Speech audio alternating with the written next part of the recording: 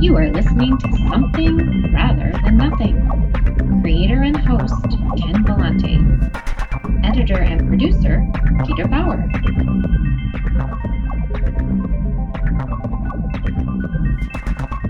This is Ken Vellante with the Something Rather Than Nothing podcast, and this episode, very happy to welcome Kate Matthews, who's an artist I recently discovered on Instagram, and just love the portraits that she creates. And it seems to me, when you look at these portraits, there's just this incredible story and world that she creates in those images. So it definitely drew me in, and reached out to Kate, and happy to have you, Kate Matthews, on the podcast. Thank you so much for being on. Oh, thank you, and thank you for inviting me. I really appreciate it. Yeah. First question, we'll try to kind of find out a little bit of the backstory, but would you take a little bit of time to kind of get into what you were like when you were younger? Were you always interested in art? Did you identify yourself as an artist, or was there a different story about your creativity? Actually, I've always been an artist or a creative type, and even when I was a little kid, and I think you'll hear that from a lot of artists, that they had this creative kind of instinct or path that they wanted to follow.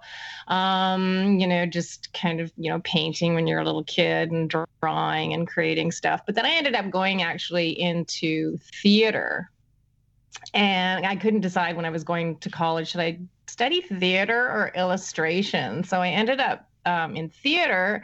And then many years later, I just thought, I think I'm going to go back to illustration and fine art. So that's where I ended up. So what's and I love theater. I haven't done too much theater on the podcast. What do you know, looking back, what kind of like drew you to that, or like why you thought that was that's what it was? I liked I think I just because of my upbringing and my family life, I think I looked at theater as an escape or an opportunity and a chance to be somebody or something else other than what I was. And once I started doing that, it was fun. I mean, I enjoyed it. It was always a challenge too. But so that's why I ended up going to school for that, theater instead of illustration. So. Oh yeah. And could you so for illustration and how you practice your art, visually now, can you tell a bit about your style in your portraits, or like your intent to depict? Can you just give a little bit of the flavor of what you do? Yeah, I initially, I studied painting. I went to the Laguna College of Art and Design and graduated from there. Oil painting, watercolor, I just play. But I've always been attracted to the face or the figure, or and more specifically, trying to capture something in the eyes of a portrait, like a feeling or evoke a feeling, whether it be a human or an animal. But then I've also wanted to incorporate the aesthetic of beauty and nature. So I ended up really focusing on portraiture more than anything, to try to capture a beauty and an essence in a character, more or less a made up character. And that's really helpful. And that's what I see with your images and the prominent women that are there. And when you mentioned the eyes, I thought back, because I've done this podcast for a bit, and that topic's come up on a couple painters, Anya Khan and Lizzie Falcon. Kind of like have talked on the show about the eyes. And do you want to talk about that, like that, the impact, or is the eyes or the face of the portrait, and what you try to convey when you think you've captured it? Well, I think when I look at a painting, when I'm almost finished or when I'm finished it, I look at the eyes, and I if I can sense some kind of humanness or some kind of emotion or aliveness behind the eyes, then I think that my painting is done. And what's really interesting is sometimes people will look at the portraits and say to me, "Oh, she looks sad," or "Oh, she looks really confused," or in deep thought, or whatever. And what's really interesting is sometimes you can ask several people what feeling they get or what they sense from this portrait that they're looking at, and everybody answers differently, which is really interesting. So it gets me thinking, well, when people look at a portrait, is there something in that portrait that they recognize is in them? And what does it make them feel? So. Right. As far as what it evokes. And I always see that with eyes in a portrait, right? The person's right in front of you, like the image is right in front of you, and it's going to provoke something from you, right? And yeah, you hope, yeah. well, you hope, and sometimes you don't even know what it is, right? It might look like, an ex, or it might look like the most, your favorite person in the entire world, and kind of, evoke that reaction.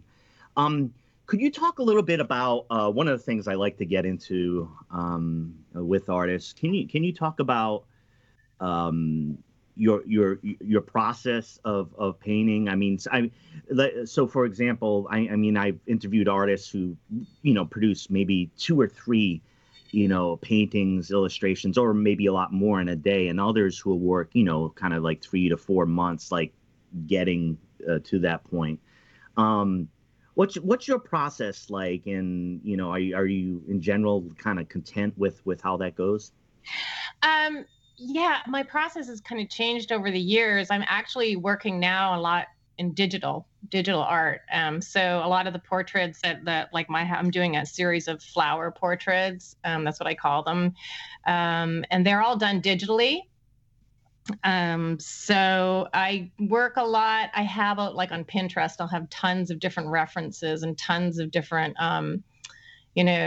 just an eclectic kind of grouping of photos and reference photos. And I sort of put them all together, or certain photos will inspire me to use certain colors or a certain look. And it's just like almost like a collage of ideas put into one painting, if that makes sense. I don't know. Yeah. I had seen on some of the stuff that you posted that in a couple of spots, comments upon what is art, and that's a big question in podcasts. And I love the answers to these. Like, so for example, I'm listening, I've read and listened to an author of mine, Norwegian author, Karl Ove Knausgaard, who's an author I've really become deeply fascinated with. But he's gone into kind of the art of Edvard Munch. Oh, and, okay. Just really incredible and intricate explanations of like art and what art frames and what art shows. For you, in trying to define art, for you, what is art? Do you have a definition of art? Wow, that's art covers a lot. Art is life. Life is art. Yeah. That's sort of general, but I mean, it's obviously a way for a human to express themselves. If they don't use words, or if they don't use music or film, they're able to share their expression or their ideas or mood or sense of feeling about what's going on in the world with other people. And I think everywhere you look, there's art. There's art in, buildings and architecture, and it's just so ingrained in life and in history. I can't imagine a world without art, So, yeah, that would be a strange world. But Yeah, art, it's a form of expression for me. It's a form of discovery or exploration, and play, and experimenting, and learning, and self-growth and self-learning too. So, yeah. Yeah, thank you for that. I wanted to ask a question. I don't want to miss it because it's something I've been interested in, and I was just wondering how you think about it. Anytime I think within the portrait, or like the introduction of some of the things in yours, you're talking about a flower series that you're doing, kind of introduction of like the botanical, amongst. Do you have a particular like way of thinking about connecting some of those natural pieces to your female subject? A lot of times, is there a particular way you think about that? Yeah, I mean, initially, I started doing portraits before the flower portraits, and I started kind of thinking about personifying Mother Earth. And the way to do that is to integrate like her in a natural environment, or as a human being, as a woman, and showing the beauty of Mother Earth, whether that be what's her surroundings or just herself. And then also there's some paintings that I've done where I show Mother Earth who's hurting, being destroyed, but offering hope. I hope that's how it comes across. Yeah, so I think that's where I was coming from when I started painting these series of women, is Mother Earth personified. Yeah. Yeah, and they're beautiful. And I was interested in the connection of the natural. Sometimes it can be difficult, to move between the human depiction and what is the botanical theme or that theme, but it definitely it flows in the work that you do, and I really enjoy it. Moving away from flowers is a little bit more difficult. What's the role of art in a pandemic, and what have you felt different type of pressures, or how have you been jarred by in your practice, your art practice, over the last few months? Well, actually, for me, as an artist, it certainly has allowed me a lot more time to focus on my art. Since I'm self-isolating, and have been since, I think it's mid-March now, 5 months. So I've been actually really happy being kind of self-isolating, and being more focused on my work, taking online classes, playing a little bit more. It gives me a really good, I mean, there's many reasons to wake up in the morning, but it gives me something to look forward to, a project to work on, something to tackle, something to play with, something to experiment with. So I think it also helps keep me sane, and because no man is an island, and sometimes you feel like you're on an island these days by yourself. So as far as art in the pandemic out there, I think it's also offers a different way to look at art, or to see art. Like a lot of museums, etc., and even galleries have gone online. They've made, paintings that you never would have, maybe some person may never have been able to see in person, be able to be in that museum experience. So it's a chance for art to be discovered in a different way, in new, innovative ways. And I think people need that. People need to be able to, step away from what's going on in the real world, and just look at all this beautiful art that's been made in the past and is being made in the present. Yeah, it's definitely, such a great help. I mean, it's been for me, and I've talked to a lot of people where it is. I saw recently, the Portland Art Museum had an opportunity it was virtual reality. So it was like a VR connection, and you can go there for like a half hour or an hour, and everybody's kind of separated out. But it was from a museum in Italy. So you could interact for the first time like ever. And I forget which museum it is in Italy, but the first time you could interact with the collection, either online or virtual reality. You would always have to be there physically.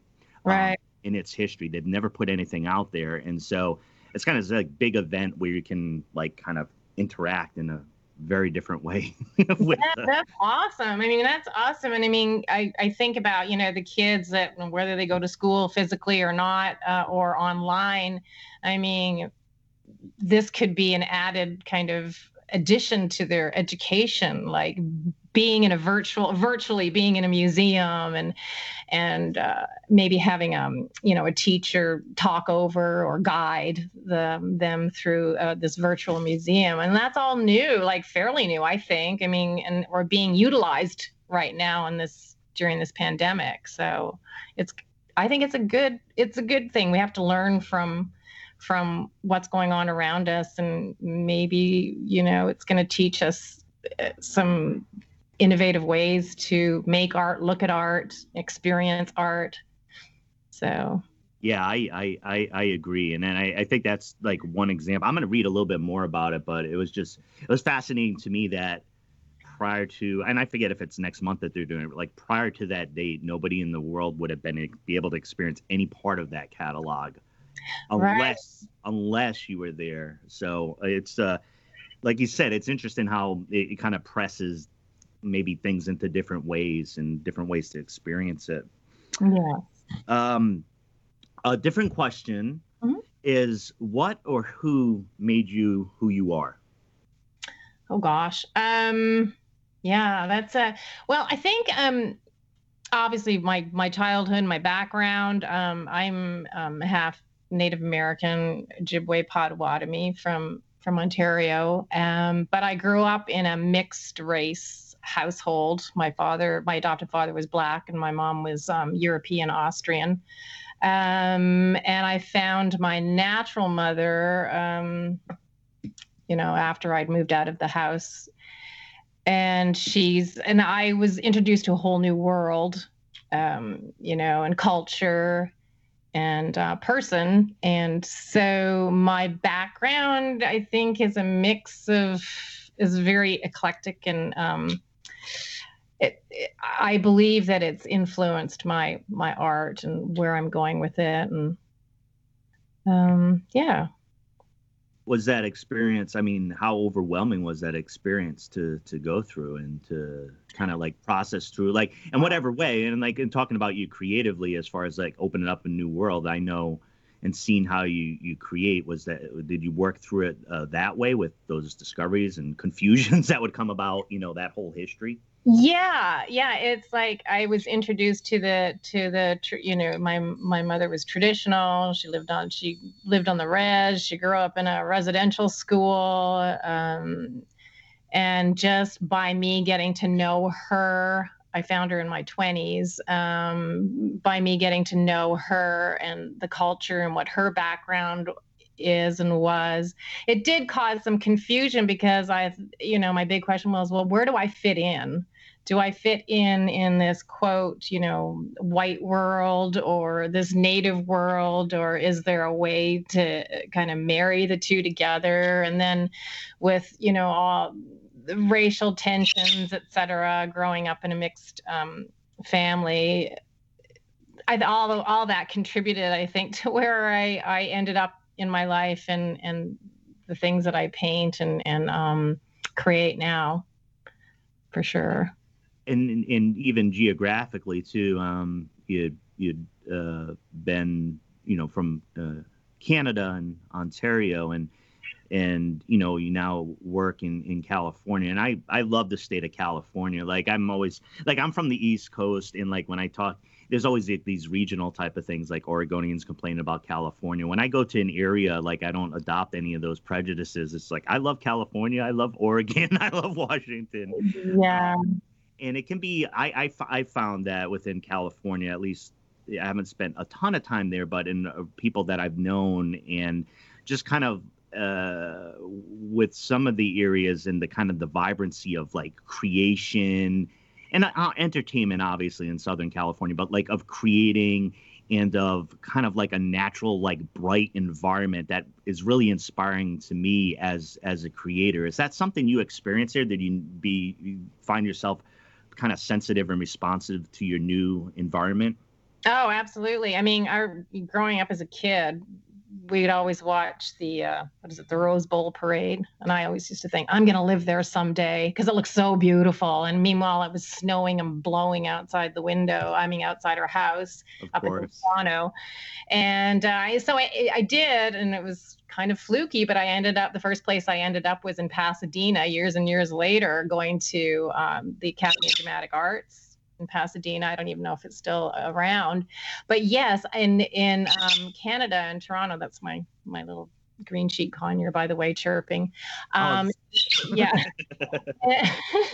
In Canada, I mean, I was one of those people, I think, that had that seasonal deficit disorder, whatever it's called, because like there would be years where there'd be 300 days of just cloud, whether it was cold or rainy or just miserable. And that used to get to me. It just brought me right down. But like down here, I just love the sunshine. I don't lie out in the sun, but just the brightness and the beauty and the flowers and just this constant, so what if it rains? It's going to be sunny tomorrow and it's not going to be snowing. Yay.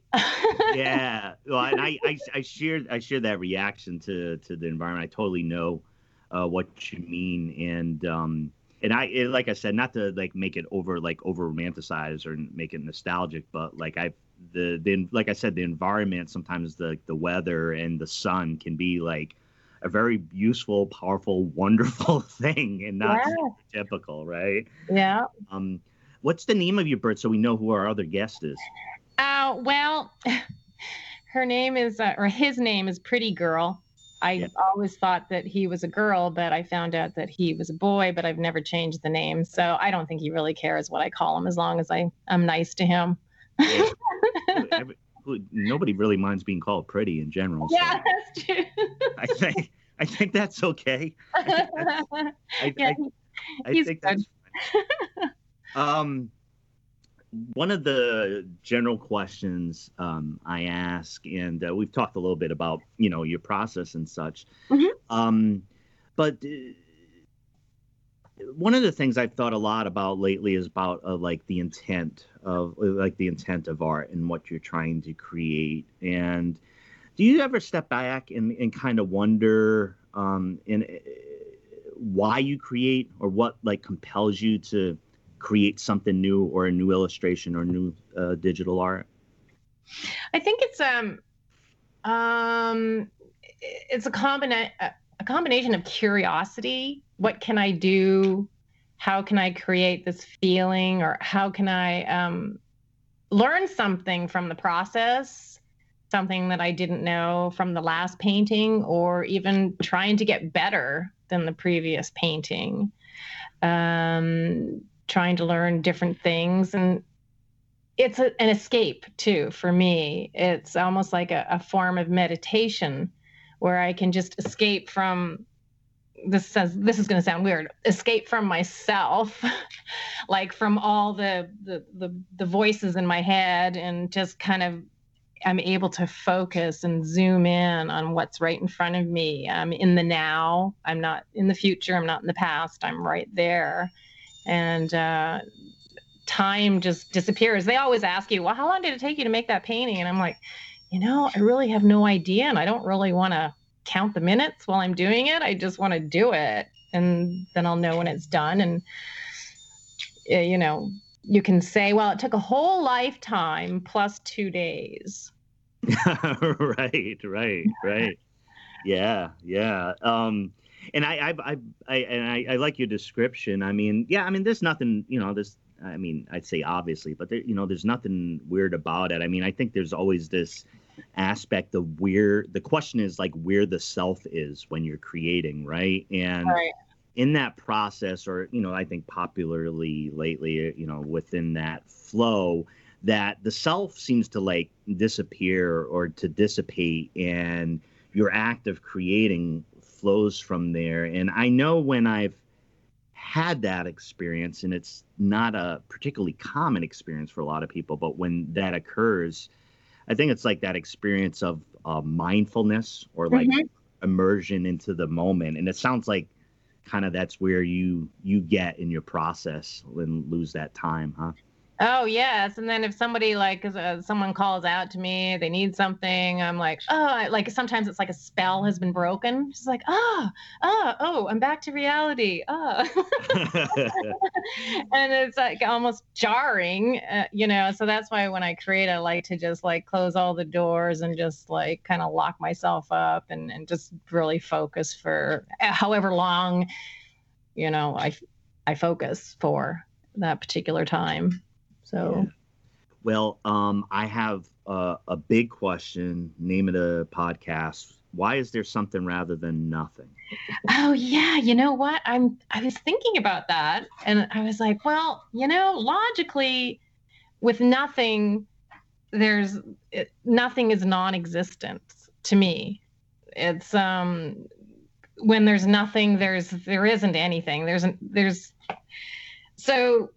Non-existence is almost like you're not here. You're dead. You've never been here, but you're here, and there's always something here. There's always, as long as you're alive, it's always something. Yeah. If you've heard that term, I'm sure, when somebody's exacerbated or whatever. Oh, it's always something. Well, it is always something, and it's always something. It's not always a negative something, but it's always something going on, and something is life. That's how I look at it.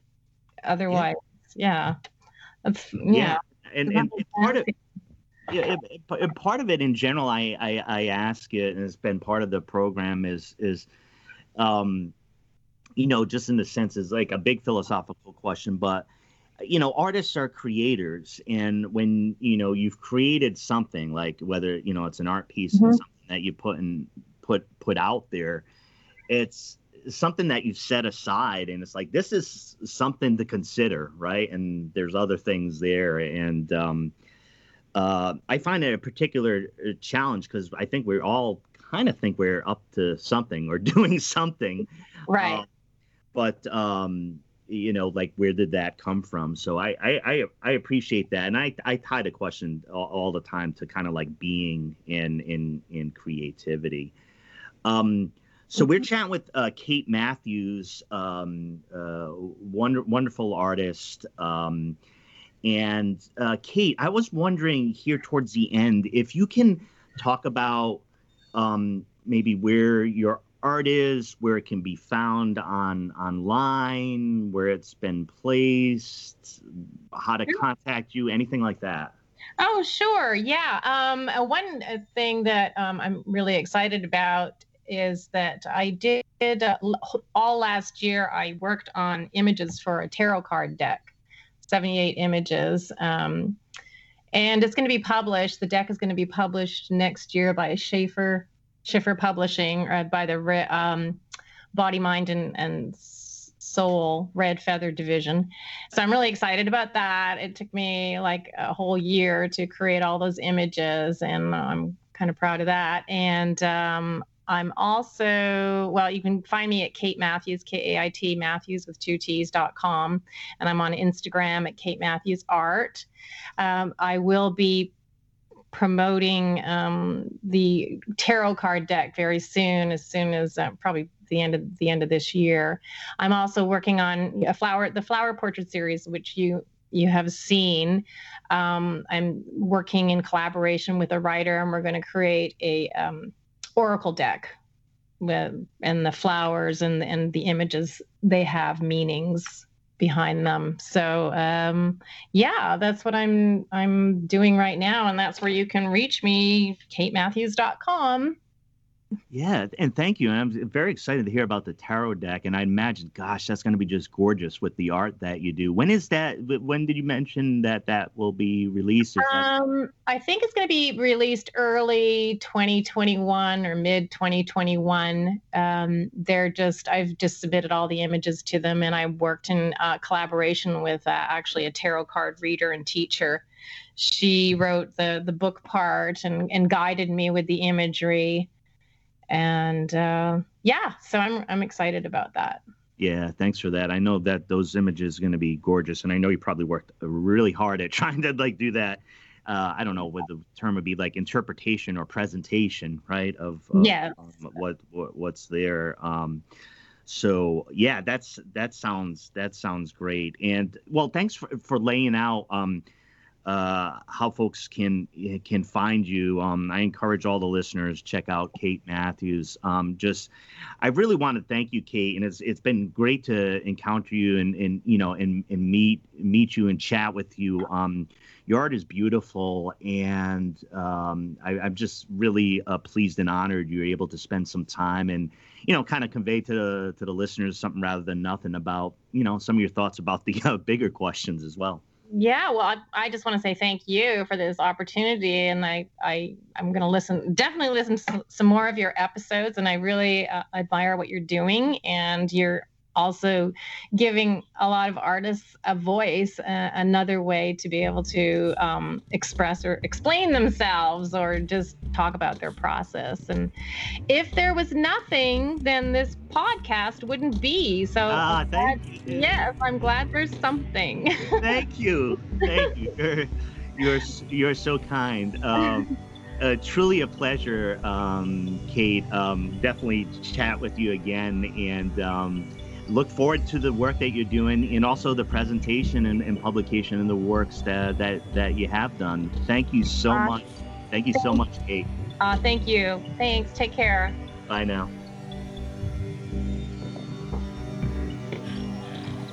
You are listening to Something Rather Than Nothing.